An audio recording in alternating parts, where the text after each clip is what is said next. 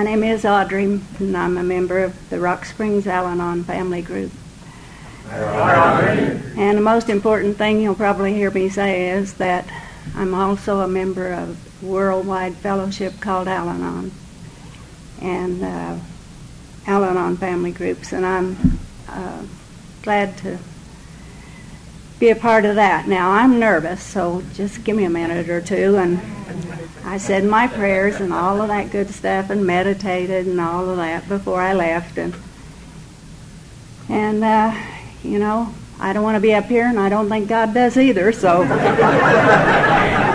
we're just going to do this together. And I don't know why I'm nervous, because I'm with people that I love and care about, and some I just tolerate. I'll tell you, I made a mistake one time, years ago, and I said I'd follow a little redhead anywhere. And when she called me and asked me to come and speak, I told her, no, I've talked in Wyoming, you know, pretty often, so I just, you know, why don't we get somebody else now? If you need somebody else, I can name somebody. And she said, no, we want you to come. And so I said, well, I don't think so. And she said, I thought you said that you'd follow me anywhere and follow a redhead anywhere. And I said, well, I did. And she said, well, then I want you to come up here and talk. Now, I don't know much about gambling, but my dad gambled enough that I think that's calling in a marker. I'm not sure, but I think so anyway. But I am glad to be here. I'm always glad after I get this over with, and this is the first time I've ever had to do one on the last day. So just bear with me. I'd like to thank you for being here this morning, because this is the only reason that I'm here. I needed you. You might not have needed me this weekend, but I really needed you. And I won't go into details over that, but you're a blessing to me this morning to see each one of you here. And if nobody's told you this morning that they love you, I do. And I may not know you, but I still love you, because my son's still out there. One of my sons is still out practicing. And you'd think after all these years he'd learned how to do it well enough that he wouldn't want to do it anymore, but he had 3 years of sobriety, and it was wonderful. And he was the one that I had so much trouble with. And Al-Anon and people like you coming to conferences like this is what helped me keep my sanity while I was going through that period of my life. And of course my husband, Carl, and I can identify with June. She even got up here and called my husband's name, you know, several times. So, and I always thought, somebody said, nobody can tell their story like you can. You know, you have to tell your own story. And she got up here and told a better story than I can tell about my life. And so I thought, oh, God, after her, I don't even need to talk.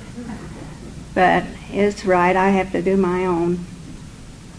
And but anyway, Carl sends his love and says he wished that he could be here, because there's a lot of people here he just would love to visit with this weekend and get himself pumped back up again, you know. And that's what alcoholics do. It seems like I came across one of our members of the Rock Springs Al-Anon, or Alcoholics Anonymous group, and our Al-Anon meeting is in the other room, so we have to go through AA's room to get into ours. And I come across him yesterday afternoon, and I was getting ready to hear the Alateen speaker, which she did a wonderful job, and I'd like to thank her for doing that if she's here. And I told him, come on, go listen to the speaker, and he said, oh, no. And I said, well, why not? And he said, oh, I don't listen to them. And I said, don't you think it's about time? I don't take control or anything, you know. But he said, no. I said, come on, open the door. And of course, he followed me on in here. He's a pretty neat guy. We love each other a lot. He was one of the first guys I met when we moved to Wyoming, and he was going to the group that had about 5 members at that time, and he's helped save mine and Carl's marriage several times. You know, he'd come just at the right time when I was about ready to kill him, or he was about ready to, you know, tell me to take a hike. Because he used to say, well, you either change your attitude or change your address. And I thought about doing that several times too, but never did it. It got so bad one time I even packed my suitcase, put it under my bed, and I went out the hedge and told him I'm leaving. He said, okay. I said, I really mean it, I'm leaving. He said, okay. And I wanted him to beg me to stay, you know, but of course he didn't. And he said, I thought people who were married could sit down and talk to each other about problems. And I said, I can't talk to you. You think you know everything. And of course, I didn't think I knew everything. But I think that's where we're alike. That at times we do. And that's whenever I met my first lady alcoholic. And I went in and I called her. I'd met her at a meeting, open meeting on Saturday night, and I met her, and she said, why don't you come on over to my house, you know, and let's talk about it. I went over to her house, and of course I was just crying like a baby, and she said, come on in, let's have a cup of coffee. And I sat down, do you want to talk about it? And I said, no, I don't want to talk about it. I don't think I can. And she said, well, honey, you don't have to talk about it. And nobody ever told me that. You know, they always wanted to hear every little detail. And I told her, I just don't think I can live like this the rest of my life. And she said, honey, you don't have the rest of your life. You just have today. And can you live with it today?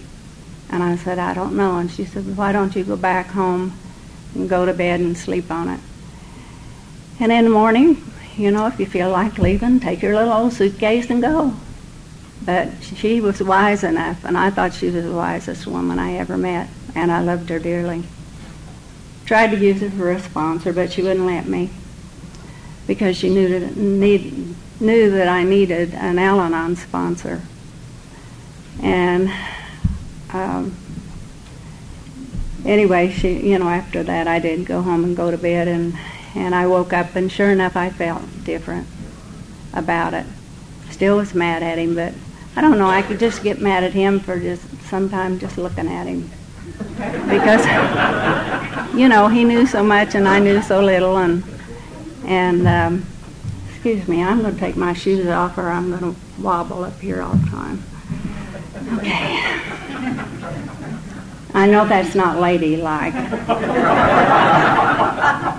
Now, my mother would roll over in her grave, you know, if she knew that I was doing this. But anyway, I'll finally get to my story. I was born in a town called Coffeyville, Kansas. It was a pretty small town. And I'm the oldest of 11 children. My dad was a drinker, and yesterday morning at 5:30 I woke up and was doing all my thinking. And when I went back to sleep, I kind of dreamed the dream of my dad when I first noticed that he took a drink and how happy he was when he took a drink. And this was in Miami, Oklahoma. He was a miner there, and every day we were so glad. I must have been about 4 or 5 years old, something like that. I was really young at the time.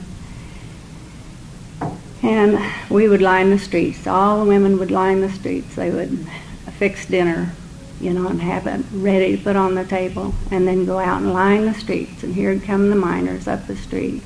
We'd run out and grab their hand, and we were all so happy. And then one day, I heard the whistle blow, but it was not the whistle for the shift to change. It was an emergency whistle. And everybody ran to the street, you know, and I ran the street with Mom, and people were crying, and things like that. And I said, Mama, what's the matter? What's the matter? I knew something was wrong. And she said, well, honey, somebody's down in the mine, and the mine caved in.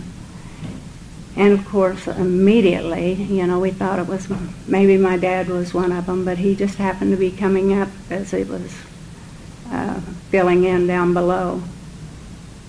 And Daddy didn't come home that night. He went straight to the bar. I'd never seen him do that before, and he went straight to the bar. And I didn't even know if he drank or, this is my first remembrance of it. But I know Mom was always scared to be alone because Dad was gone so much. And so after he got through drinking, well, then he came back home, and we moved back to Coffeyville, and everything went on just like, nothing ever happened. And Mom didn't talk about Dad's drinking. And I loved Daddy when he drank because he was happy. And when he was sober, he was not happy. And Mom was not happy whenever he was sober because he was home.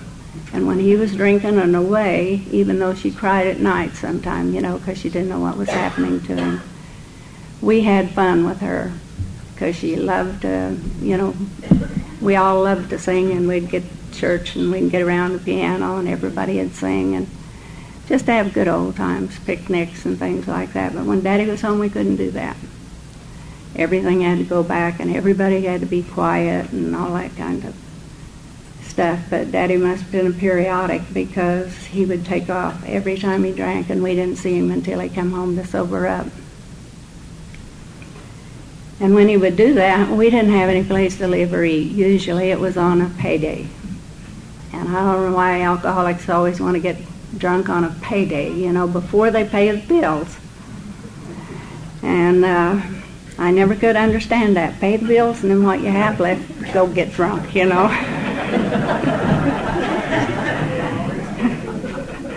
But later on I understood why. But we kind of lived like that, and we had to be, the Salvation Army helped us an awful lot by helping us to have food and some clothing. My mother worked to help them an awful lot too. And in my later years, I gave time to the Salvation Army by taking on 8 incorrigible teenage girls, and I don't know why, because I had 2 that I couldn't even boys at home that I couldn't even take care of because I was having trouble with them. But at that time, I helped,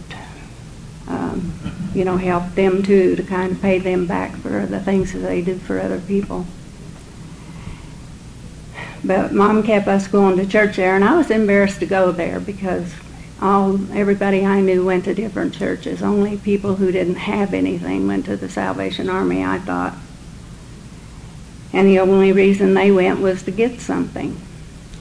And you can tell how wrong I was there. So Mom and I would, there was a man that had some houses, and we would clean these houses. Every time Daddy would leave, we'd go and tell him we don't have a place to live, and can we rent your house? And he'd always put us in this little cement house down by the highway. I hated that place. It was about 3 rooms, and we had a bed in the living room and 2 beds in the bedroom, and I hated that too. And I just grew up hating a lot of things. I hated my mom and dad, but I loved them. And I didn't know that I didn't really hate them. I just didn't like what was going on. I didn't like what was going on. And my dad would come back. Mom would let him come back. And this was the last time she decided she wasn't going to let him come back. And he came to me, and he started telling me, well, I'm just going to go down and drown myself in the river. If she doesn't let me come back, you better go talk to her. And I just hated myself because I had to go and talk to her and talk her into letting him come back. But yet, I loved him too. I didn't want him to commit suicide. I was scared, so let him come back, and things just got worse and worse every time, and it seemed like the drunks were getting closer and closer together, and I'd run down, call the police on him because he'd come in, and Mom would say something. It seemed like every time that he left and came back, why, the minute that doorknob would turn, her mouth would start. Now, my mother was not one to use foul language or anything like that. She was strictly a lady. But when it came to Dad, she wanted to know where he was, why he was gone so long, where had he been, as if that would help anything, you know, finding out where he had been. But she knew where he had been. And this one time I saw her, and I'd never seen her angry before, but she was sitting on a little chair out front of the house telling him he couldn't come in, and he started laughing at her. She grabbed him by the ears and beat his head on the side of that cement now. And I saw a mother that I'd never seen before. And it kind of scared me, you know, but yet I thought he deserved it because, you know, after all. And anyway, that's when I decided I've had it. I'd try to go to school, and she'd send one of the kids down to the bus stop to get me and bring me back and say, well, I hadn't finished the dishes that day or something like that. And I loved school. And this one day she sent me down because one of the kids was sick, and I'd have to stay home and help take care of them while she went to clean somebody's house so we'd have something to eat. And I just thought, well, I might as well be home all the time anyway. Just don't bother going to school. So I told her, I said, I'm not going to school. I'm going to get a job. And so you can stay home with the kids. And she tried to get me not to, and the grandmother that didn't like me very well, she never did like me, she told Mom, said, you're making a mistake letting that kid make up her own mind about not going to school. And Mom said, well, she's going to do it anyway. And I had 3 uncles that I just dearly loved, 3 on my mom's side and 3 on my dad's side, and they really liked me and took really good care of me. And one of them was about 3 years older than I was, and he's the one who taught me about men, you know, at the age of 13. And he just said, you know, a lady does this, and a lady, you're not a lady. You're a child. You're still a child.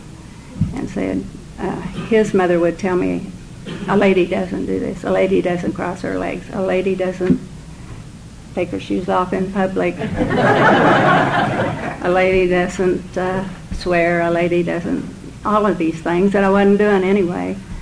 But she just, you know, she'd just do that, you know. She didn't like me, and so she just tried to put me down every time I came close to her, and I was only 13.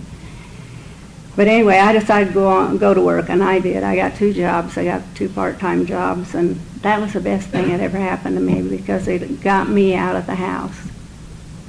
And even though I really missed going to school because I loved writing, I couldn't, you know, I don't have very good English. And when I was in 2nd grade, I had a teacher use me for an example for 4 or 5 kids in her room. And we would get up to give a talk or something, and she said to me, I guess she was just tired of all of it, that I was the one that was reading my story. And I said, you know, like that. And she said, quit grunting like a pig. Said, you know, I never talked again. Never did. And when I was in the 7th grade, and that's why I love school so much, this 7th grade English teacher, she really took a liking to me, and she said, Audrey, you can write so well on paper. I said, why don't you read it just so I can give you a good grade? I have to give you an F if you don't. And I told her, no, I can't do that. She said, will you do it for me just once, and let's see if you can. And so I did, and gosh, I got an A, you know. And I really enjoyed it, but I found out that there are some people in the world that cares for you, but you had to do good. in order for them to care for you and like you. So I would work my head off for a boss, and boy, you know, they liked me because I worked my tail off. And just things like that, or if I'd go do something for somebody, and that's how I met elderly people that I dearly love. Now I are one, but I loved her, I loved elderly people because they needed help, and they were grateful for all the help that you gave them. And so I got love and affection from people I didn't even know, instead of people that were inside my household or in the family. And finally my dad got sugar diabetes, and I'll tell you one thing about my dad and I. We were buddies, and I loved him, and I knew that. I didn't like what he was doing, but we fished, we hunted, and we did all kinds of things like that. I did not know I was a girl until I was 13. Did not, except what my grandmother would keep saying to me, and I'd think, well, why in the world is she saying that? And Daddy, there was a young boy that went with us one time, and I guess I went to bushes like everybody else when you have to go and do something. And evidently one of the guy's son kind of meandered over that way. And I remember my dad coming over there to me, and he was so angry. And I don't know if he had said anything to the guy or not. So to stay, I don't know. Anyway, he took me home after they had caught their squirrels and their coons and stuff. And he told Mom, said she can't go with me anymore. And I cried because I couldn't figure out what I'd done. Just tell me what I had done, and I didn't know the kid had followed me over there. And so he kept saying, you're a girl, you just need to be doing girl things. And I couldn't understand that, because I always wanted to be a boy. I was always under the hood of a car, or, over at the rodeo, helping them with the stock. And I thought of June, too, My husband's a cowboy, too, and or was a cowboy. And I loved animals, and I loved my uncles, and one of my uncles was a bronc rider, and he probably knew some of the people that you know. And he was good, and he won a lot of prizes for it. And but anyway, I stayed with them most of the time, and they're the ones, like I said, that taught me how to be a girl. You don't wear loud perfume. Men don't want somebody that they got to say to talk to you. They want to say, come closer, I want to talk to you. Well, I didn't know what he was talking about, but later on I found out. But I loved them, and they were my family as far as I was concerned, and they still are today. We're just closer than brother and sister rather than uncle and niece. But, and here I am wandering off again. Anyway, when I was 13, I found out I was a girl. I noticed that my dad, every time he'd leave and come back, he'd give Mom a kiss, sometime or other when she'd let him get close to her. And every time he did, we came up with a new baby. And I just got to thinking, when I get to thinking, I'm dangerous. But I found out that I think it's the kissing that's doing that. And so I made up my mind I wasn't ever going to let anybody kiss me. And besides, if you're a, proper girl, you won't let them anyway. But, so I'd made up my mind to that. And I didn't want to be a girl anyway, but when I became a girl, I just went all out for it. Did the things that girls do and all that kind of junk. But still yet, every now and then I had to crawl under the car with one of my uncles, to do something. But most of it, I think, was the talking. We could talk. We could just really talk about things. And this one time my mother came in and she said, Audrey, you want to take the 2 kids and go over to your grandmother's and Dad will be home after a while and he'll come and get you. And I told her, well, you come with us. You come with us. Because every time Mom had a baby, when we came back from Grandma's, but if she went with us, she wouldn't have one when we got back. And every time she'd say, no, you got to go to your grandma's, I knew when I got home I was going to have another one to take care of. And that, nobody explained the facts of life to me or anything. My first husband, he had to explain them to me. And I thought that I wanted children, married a fellow that I, respected, but I never loved, didn't know what love was, and I still really don't know what love is, only that I believe love is when you, it's kind of like that unselfish devotion to others, I think, is a true love that I've found in Al-Anon. And in the Alcoholics Anonymous program is the same way, that one person talking to another person. And that's the only real true love I've ever found until I married Carl, and I think that was because I haven't wanted to really take off. I just want to threaten him with it. But at that time, I just never really felt loved except, by a chosen few. I moved to Texas, went to work in Texas with a couple of cousins, and I had met this fellow through them. He was a good friend of theirs. And my cousin told me, Audrey, you're 22 years old, almost. Said, don't you, what was it they used to say about people who didn't get married? You're going to be an old maid. And I said, well, I don't care if I'm an old maid, And after all I'd seen in marriages, I didn't want to have anything to do with it. And so she kept talking, and I thought, well, it is about time. I may get too old to have children, and I would like to have a couple of kids.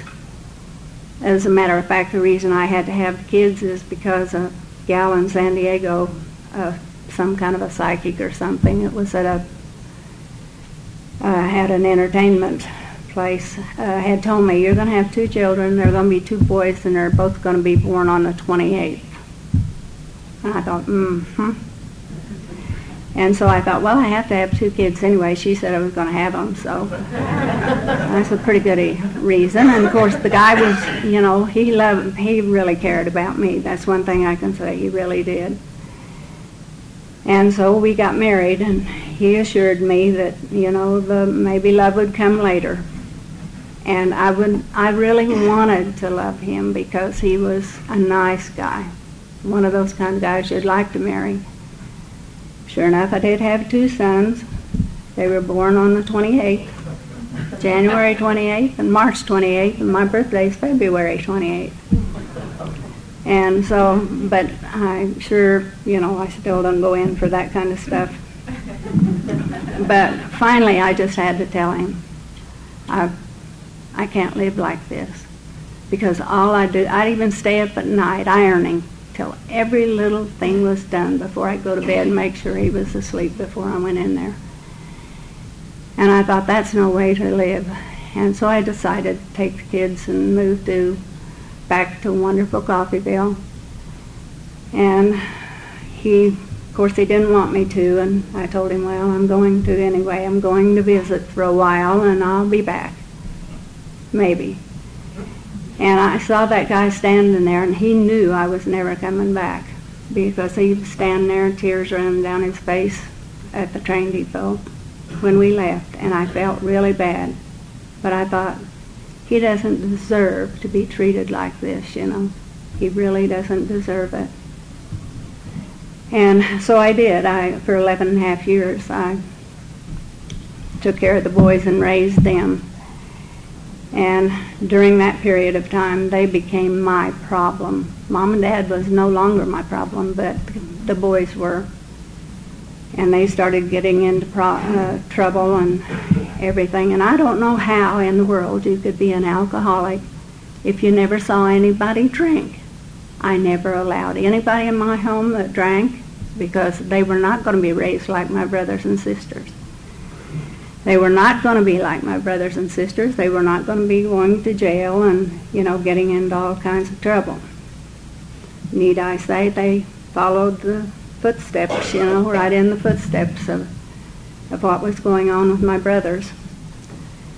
And, I blame myself. I just beat myself all the time, just beat myself up. And I kept thinking, well, what did I do? What didn't I do? Oh, well, I've done this, and just took my inventory all the time, I guess, but I wasn't the best person in the world to take it.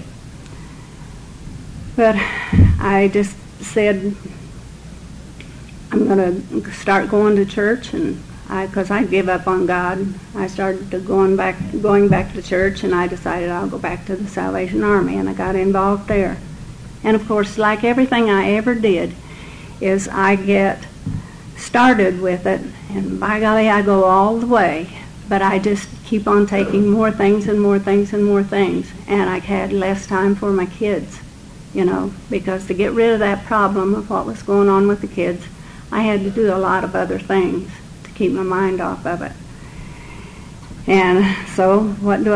I neglect my kids, and all the time going to church and thinking I was a good Christian. But I had those kids in there every time the door was open. And just could not seem to be happy. And my minister told me one time, Audrey, that you're the most miserable Christian I've ever seen in my life.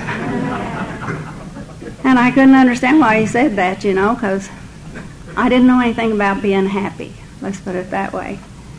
And never smiled, never talked or anything like that, The only thing I could do is at my kids for what they were doing or not doing, or because I didn't do it perfectly, and perfect was my way.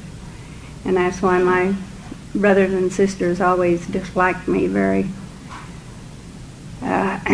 profusely at one time, is because they used to call me Miss Perfect. And two, I had to raise them, so every one of them had to do just what I told them to do. And Mom was not their mother. I was their mother. She was just the one that had them. But I raised them until I got, I got married, came back and started with them again. And started taking care of them again. And it was not a very happy life for them or for me. I can say it was just not a happy life for all of us at that time. And I look back, whenever I go to Saturday night meetings in Rock Springs, and I see those people come in, and they don't know if they're going to be able to stay or not, but they make it, one day, just one day. And you love them so much because you think, gosh, it's just awesome that they can stay away from one drink when they have a disease called alcoholism that's, tearing families apart. And you don't know how in the world they can make it. But here they come, 1, 2, 3, 4, it. They have a lot of years like John does sitting back there. And like Don, 50 years. Tell you, that's awesome. But, I just look at what, the devastation that's on that family. That family is still sitting back in Coffeyville, Kansas, living like they did, blaming everything on Mom and Daddy. If it wasn't their, if it hadn't been for them, they wouldn't be like they are. And even their grandchildren say, well, if Grandpa hadn't done so-and-so, they didn't even know Grandpa. Grandpa died before they got there. So somebody had to tell them. You know, my dad died as a result of, well, he had diabetes, but he could not stay sober. And he wasn't drunk all the time, but when he drank, he drank. When he worked, he worked. But the grandchildren are still doing it. My sister said to me not too long ago, said something about her son, and said, my kid. And I said, he isn't a kid, he's 35 years old. You know, and he's still drinking and all of that kind of stuff. And she said, well, if Daddy hadn't, I said, he didn't even know Daddy. You know, it's about time we get a little bit honest about it. And that's something I never did, and I was glad of that. I never blamed anything on my mother or my daddy. But I sure blamed it on my kids. If my kids didn't act like that, I wouldn't be here. You know, and I wouldn't be in the condition that I'm in. But about 11 and a half years after I moved to Coffeyville, I got sick at work, had to go home. And the doctor told me, you can't go and work at that job anymore. I said, it's going to kill you if you do. And I said, I have to work because I have to take care of those kids. And he said, no, said you can't work. And said, what I'm going to do now is I'm going to send you to welfare. And I said, no, you're not sending me to welfare either. Because my mother never had to use welfare when we were growing up. You know, we saw to that. We worked and had this one fella, you know, we could work on his houses and make enough to make ends meet. And so I sure wasn't going to do it now. And but he just went right over my head and did it anyway. And he sent a letter to the place where I worked and told him I couldn't work anymore. And so he put me on welfare, and the best thing that ever happened to me, because I had a lot of, you know, pride, but it was the wrong kind of pride.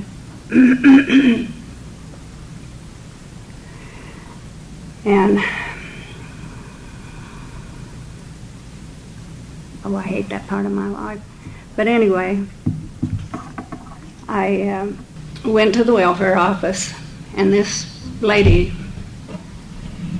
that was in the welfare office that hated my dad with a passion, and he hated her. I really liked her.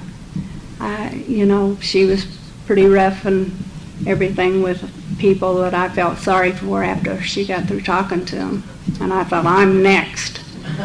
And I went in and she talked to me and she said, Audrey said, I think you've got a lot going for you.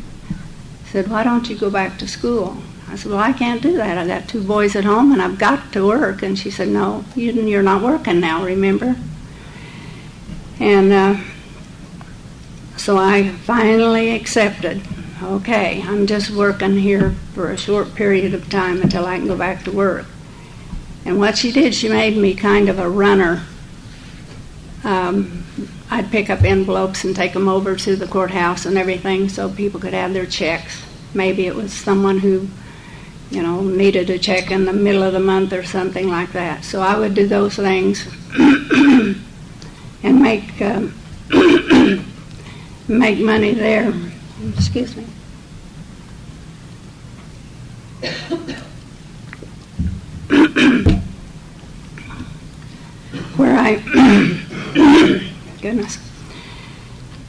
Where I didn't have to take so much from welfare, and so I felt better about myself. And so she was responsible the next day when I came in. She was responsible for getting me into taking my GED test and and getting me into a VOTEC school where I took a job for the VOTEC school too in filing when I finally learned how to file. And so, you know, I can see God in my life, you know, working through people from way back when, that it just seemed like that people helped me all along, and I thought I was doing it all myself. And she I didn't know that her husband was in Alcoholics Anonymous at the time, because I didn't know what an alcoholic was. I knew what drunks were, but I didn't know what an alcoholic was. And he,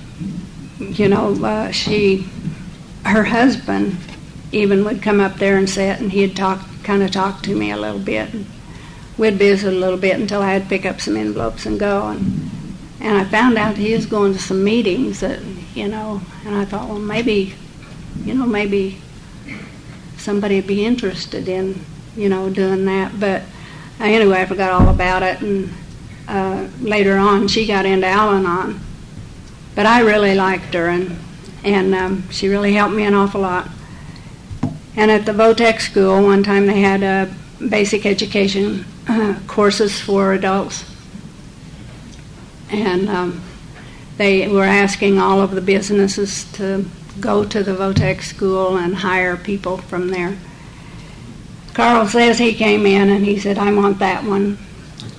And I had my back to him, like this, typing and everything, and he, so I know he didn't, but I thought it made a good story at the time, to tell me later. So I went to work with him, for him too. I was working part-time at a KNS oil company and went to work for him at income tax H&R Block. And we got to be good friends, just, well, again, buddy. That was, I always, I don't know, I gravitate toward men, and it's not, an attraction or anything, but I really identify with them because I guess I was raised almost by 7 uncles.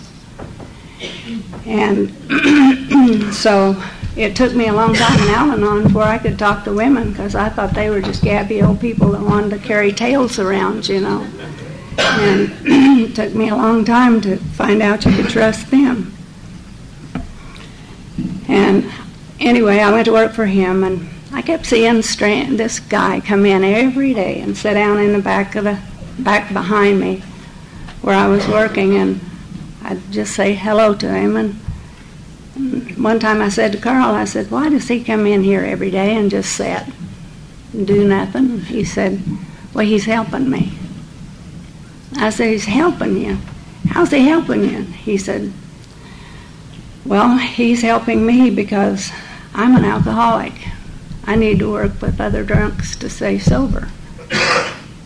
And I said, well, he's not drunk, he's just sitting there. And he said, well, he's just coming off of one, so he's helping me.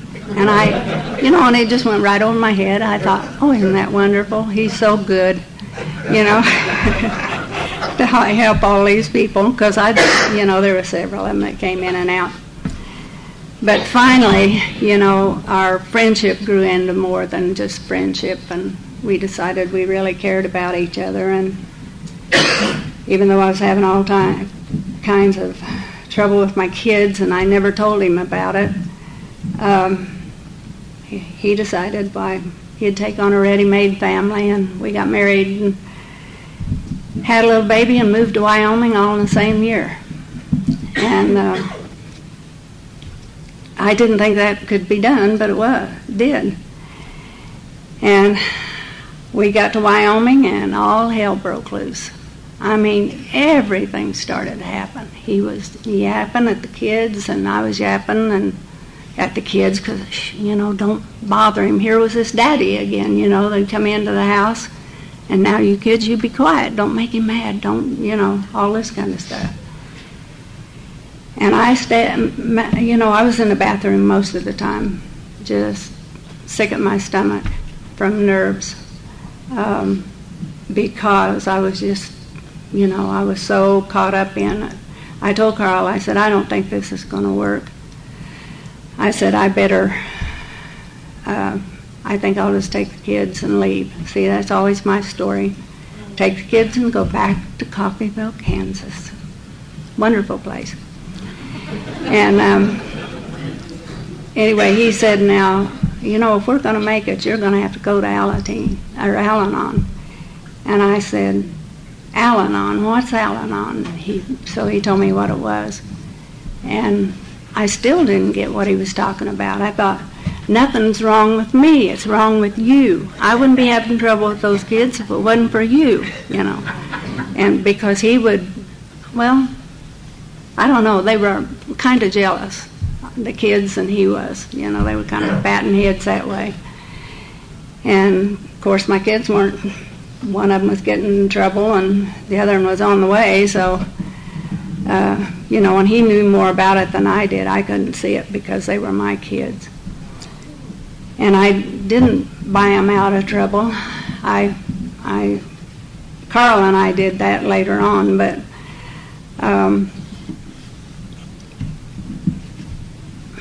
finally, I'd made up my mind I'm going to leave in January, and I told him I'm going to leave in January. And of course, the kids were happy, and I was unhappy. And Carl said, "Well, don't you think we better talk about this?" And, no, you know. And of course, I couldn't have told him then what I told him after, you know, later on. But that's the way I always solved my problems, was leaving and just go someplace else. And with him, it just wouldn't work. He wouldn't let it be. He said, I want you to go with me this weekend. So I went to an open meeting of Alcoholics Anonymous with him, and I met a lady there. She was not an AA member, was not an AA member or an Al-Anon member at the time. But they were meeting in her house, the alcoholics were. And I said to him, "What am I doing here? These guys, you know, this sounds like my dad. You know, what am I doing here?" And he said, "Because I want you to, you know, get an Al-Anon group started." I said, "I can't do that. I don't know a thing about Al-Anon." He said, "You got a book in there. Why don't you read it?" And sure enough, one of his friends had given me a One Day at a Time book. And I'd never read it, but, you know, because the problem wasn't mine. And so anyway, we started going every Saturday night, and I loved those guys. And that's when I first met John. And he's an Indian cowboy. I don't know what I got for cowboys, but June, I agree. They're great. But anyway, I just, you know, I couldn't get that in my head. I can't lecture. I can't talk to people. And this and this and this. All those I can'ts came back again. And he said, "Well, if we're going to stay married, you're going to have to go to Al-Anon. And if you don't get one started, you better see about getting somebody else getting one started." And a gal came, who was an alcoholic, came to AA meetings, and she had talked to me several times about getting one started. And I told her I can't do it. And so she and finally a man came that was coming to coming to open meetings, and he would be a member of Al-Anon later on. And they sent in and registered our group, and we started having meetings. And we used my One Day at a Time book because that's the only literature we had. But still yet nothing, you know. It's still them, it's not me. And so I thought everything just fall in place. Now we got that group started, and so we started having meetings, and they said, "Audrey, I think you should do the meeting this week." And I did the meeting this week, and they said, "Well, you did it so good, why don't you do the next one? And the next one, and the next one, and the next one." And I thought, well, that's pretty good, they must like it really well, I thought. But I didn't know, and this little woman that I had met that gave me the book, she's now my sponsor, and she's the sweetest thing you ever met. And she can just, I don't know how to explain it, except that she can tell you to go to hell and you'll love every minute of it. And she never cusses. She never, she's one of those sweet, gentle people. But she sure can. She can tell you, what you need to hear. And the only thing is she uses herself as an example, because each one of us are examples. And she used herself as an example. Like one time I was, going on and on about something that I couldn't get, and I'd been looking in the books and I'd been reading all of this stuff, and I'd say to, I'd say, I just can't get this. And she'd say, Audrey, she said, why are you trying to get in 5 years what it took me 18 years to get? Just simple little things like that. And then she'd bring me back to reality. I'd say, I just don't understand. If I could understand why those kids are doing what they're doing, everything would be all right. And I'd say, I just can't understand. She'd say, why don't you try accepting them just like they are? Can't do anything about it anyway, can you? No, but I'm trying, And she said, I think you're one of those that need to accept something before you can ever understand it. And by the time you get to where you can understand it, it won't even be important. And I thought, boy, that woman, she talked kind of with a, funny. But anyway, my middle boy finally, we had to kick him out of the house. First we put him in different places and spent all kinds of money trying to get him help, and couldn't, nothing helped him. He had always run off and get in trouble again. So, and I was going through a thing about, I was scared to death he was going to die, because Wyoming in the wintertime is treacherous, and he'd always take off in the middle of the winter with no coat or with nothing on, and get out on the highway, and next time I'd know he'd either be in Los Angeles or Coffeyville, Kansas, or somewhere, calling up,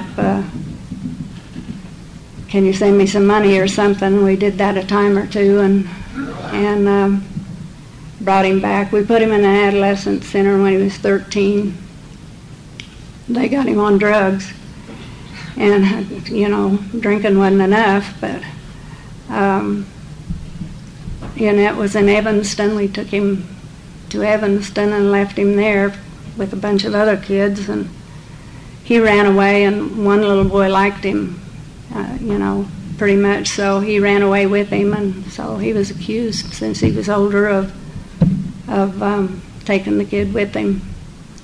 And they were going to put him in jail, and of course they called us, and we went and picked him up and brought him home and put him back in school, and finally we got him going to school a little bit. And this day I came in, and he was in the bedroom, and it was early afternoon, and he said, I'm not going to school and I'm not going to work. And I told him, you'll go to school or you'll work or you'll move out. Carl came in and we talked about it, and so he went down and talked to him and told him, and he still wasn't going. And he locked the door in the bedroom downstairs, and he said, I'm not going to work and I'm not going to school, and you have to take care of me. Carl let him know in uncertain terms that he was the head of that household, and that he wasn't going to have some person in some agency downtown telling him that he was going to have to keep a boy in the house that wouldn't work or go to school. And so Carl, he went on and left. And I got upstairs and I got thinking about it. I went back down to side, tell him again. Maybe he didn't hear the first time. And I told him, and he just told us the same thing. Not going to school and I'm not going to work. And I just told him then, well, you will. And I turned around and started to walk away, and I'm telling you, it's just like I felt completely to pieces. And I was so angry. I don't know where that anger come, but I think I'd always had it inside. And I turned around and I kicked that door down. I don't know how I got the strength to do it, but I did it, and I kicked it down, and I started beating on him. And now that kid was 6 foot something already, because all of our boys in the family is tall. And he got on his knees, and I said, what are you doing down there? And he said, well, beat me on the butt for a change. They're always just beating me on the legs. and I was so mad, I thought I better not hang around anymore, so I went upstairs. And I was sick. I mean, my insides were just, it was just like I was a raging bull or something. And I thought, I'm going to put him out of my misery. I don't know how I'm going to do it, but I'm going to do it. And I stopped as I got into the hall, and the guns were in the closet, and I thought, I'm going to go put him out of my misery. Not one time did I think what that kid was going through. All I thought about was me, and what they were putting me through. They were doing it because I married Carl. That had started before I ever even left Coffeyville. But, I didn't think about that. I just had to have somebody to blame. Anyway, I don't remember it, but I called the police. And I thought to get him out of the house, I guess, because I went over, the doorbell rang, and there was a big policeman standing at the door, and he said, "You called us?" And I said, "No." And he said, "Yes, you did. You called us." And I guess he could see what I looked like, just and like the Hulk. Anyway, he came in and he talked to me a few minutes, and he said, "Now, Mrs. Budd, I can't do anything about him. He's right. He's underage. He'll either have to go to school or go to work. But the problem is you and your husband's." But he said, "You better calm down." And I thought, you bet I better calm down. And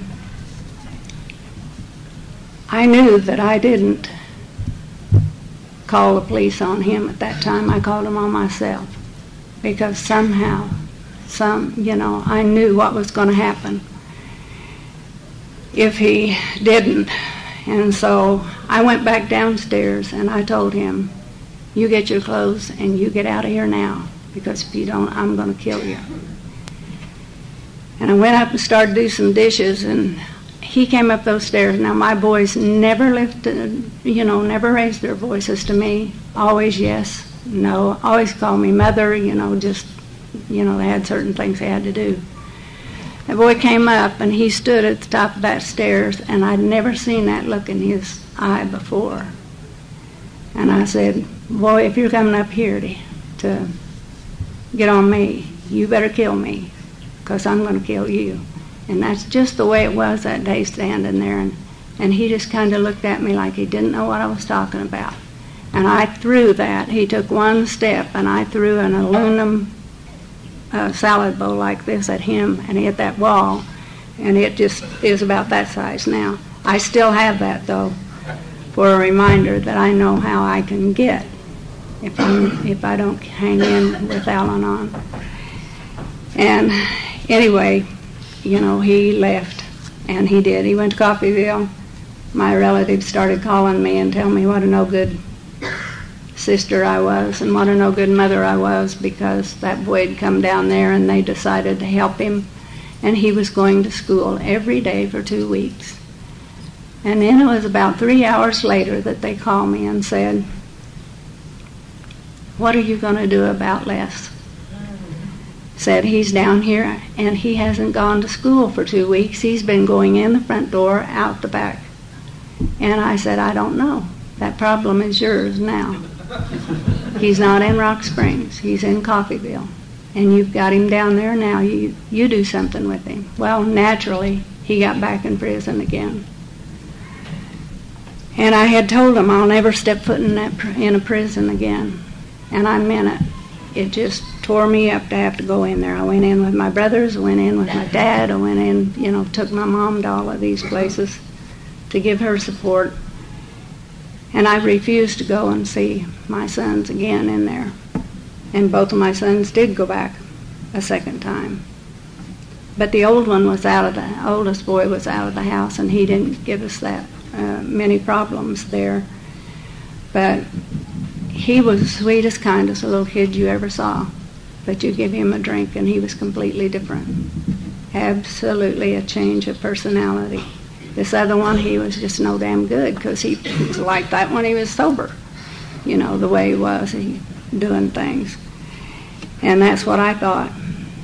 But in Alcoholics Anonymous, found out different. And I'm so glad that, I came to those open meetings of Alcoholics Anonymous, and I'm glad that I still go to open meetings every Saturday night when I can, still yet, because I meet people just like my boys.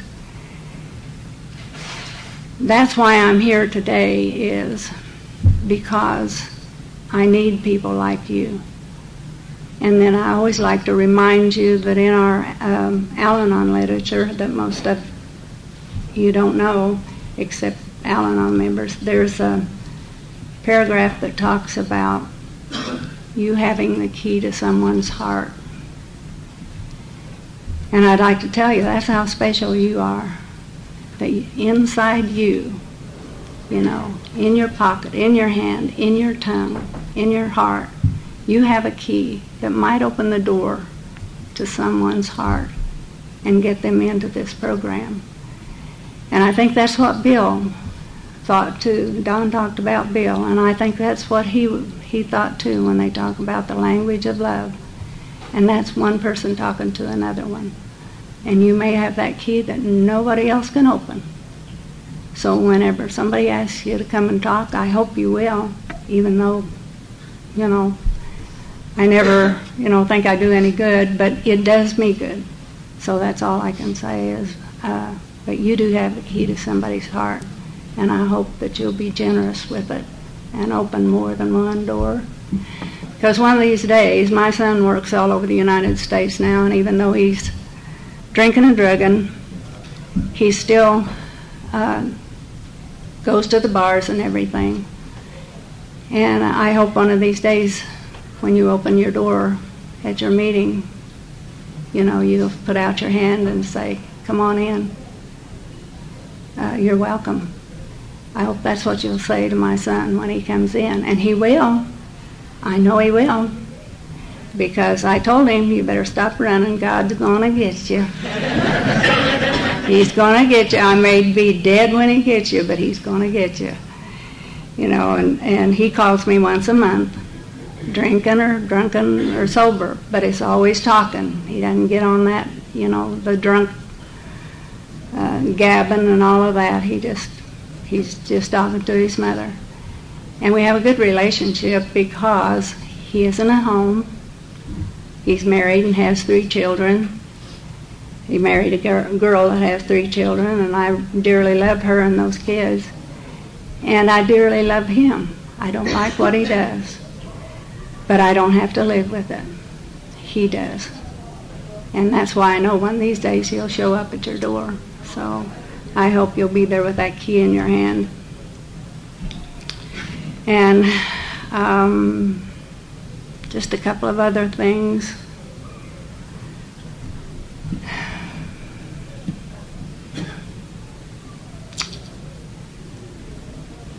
I'm not going to say that. I just, I love you, and I'd like to tell you that I've been having some bad health problems that makes me where I can't get out of the house. And I went to Mayo's just before I came here, and I kept calling Lee in my head, saying, "Get somebody else to talk. I can't." And because I was on medication, I'm coming off of the medication, and so my memory isn't too good, and it makes me, where I'm not quite as spontaneous as I usually am. But in 2 days before, I still was going to call her and tell her. I had somebody call me and talk to me, and when they got through, I knew I had to come. Because it doesn't make any difference what kind of problems I'm having. I need to tell you what Al-Anon's done for me, and it has done so much. It saved my life, probably saved my kids' life too, in the long run. It made a sane person who had to do everything their way and who was really an angry mother, and I didn't mind, taking it out on my kids at that time, because after all, they made me do it. And we've made our amends to each other, spent some good time talking about things, and they always said, "Oh, Mother, it really wasn't that bad." And I thought, maybe for you, but it was for me. I was ashamed of myself, and I couldn't face myself when I found out in Al-Anon what I had done to those kids. And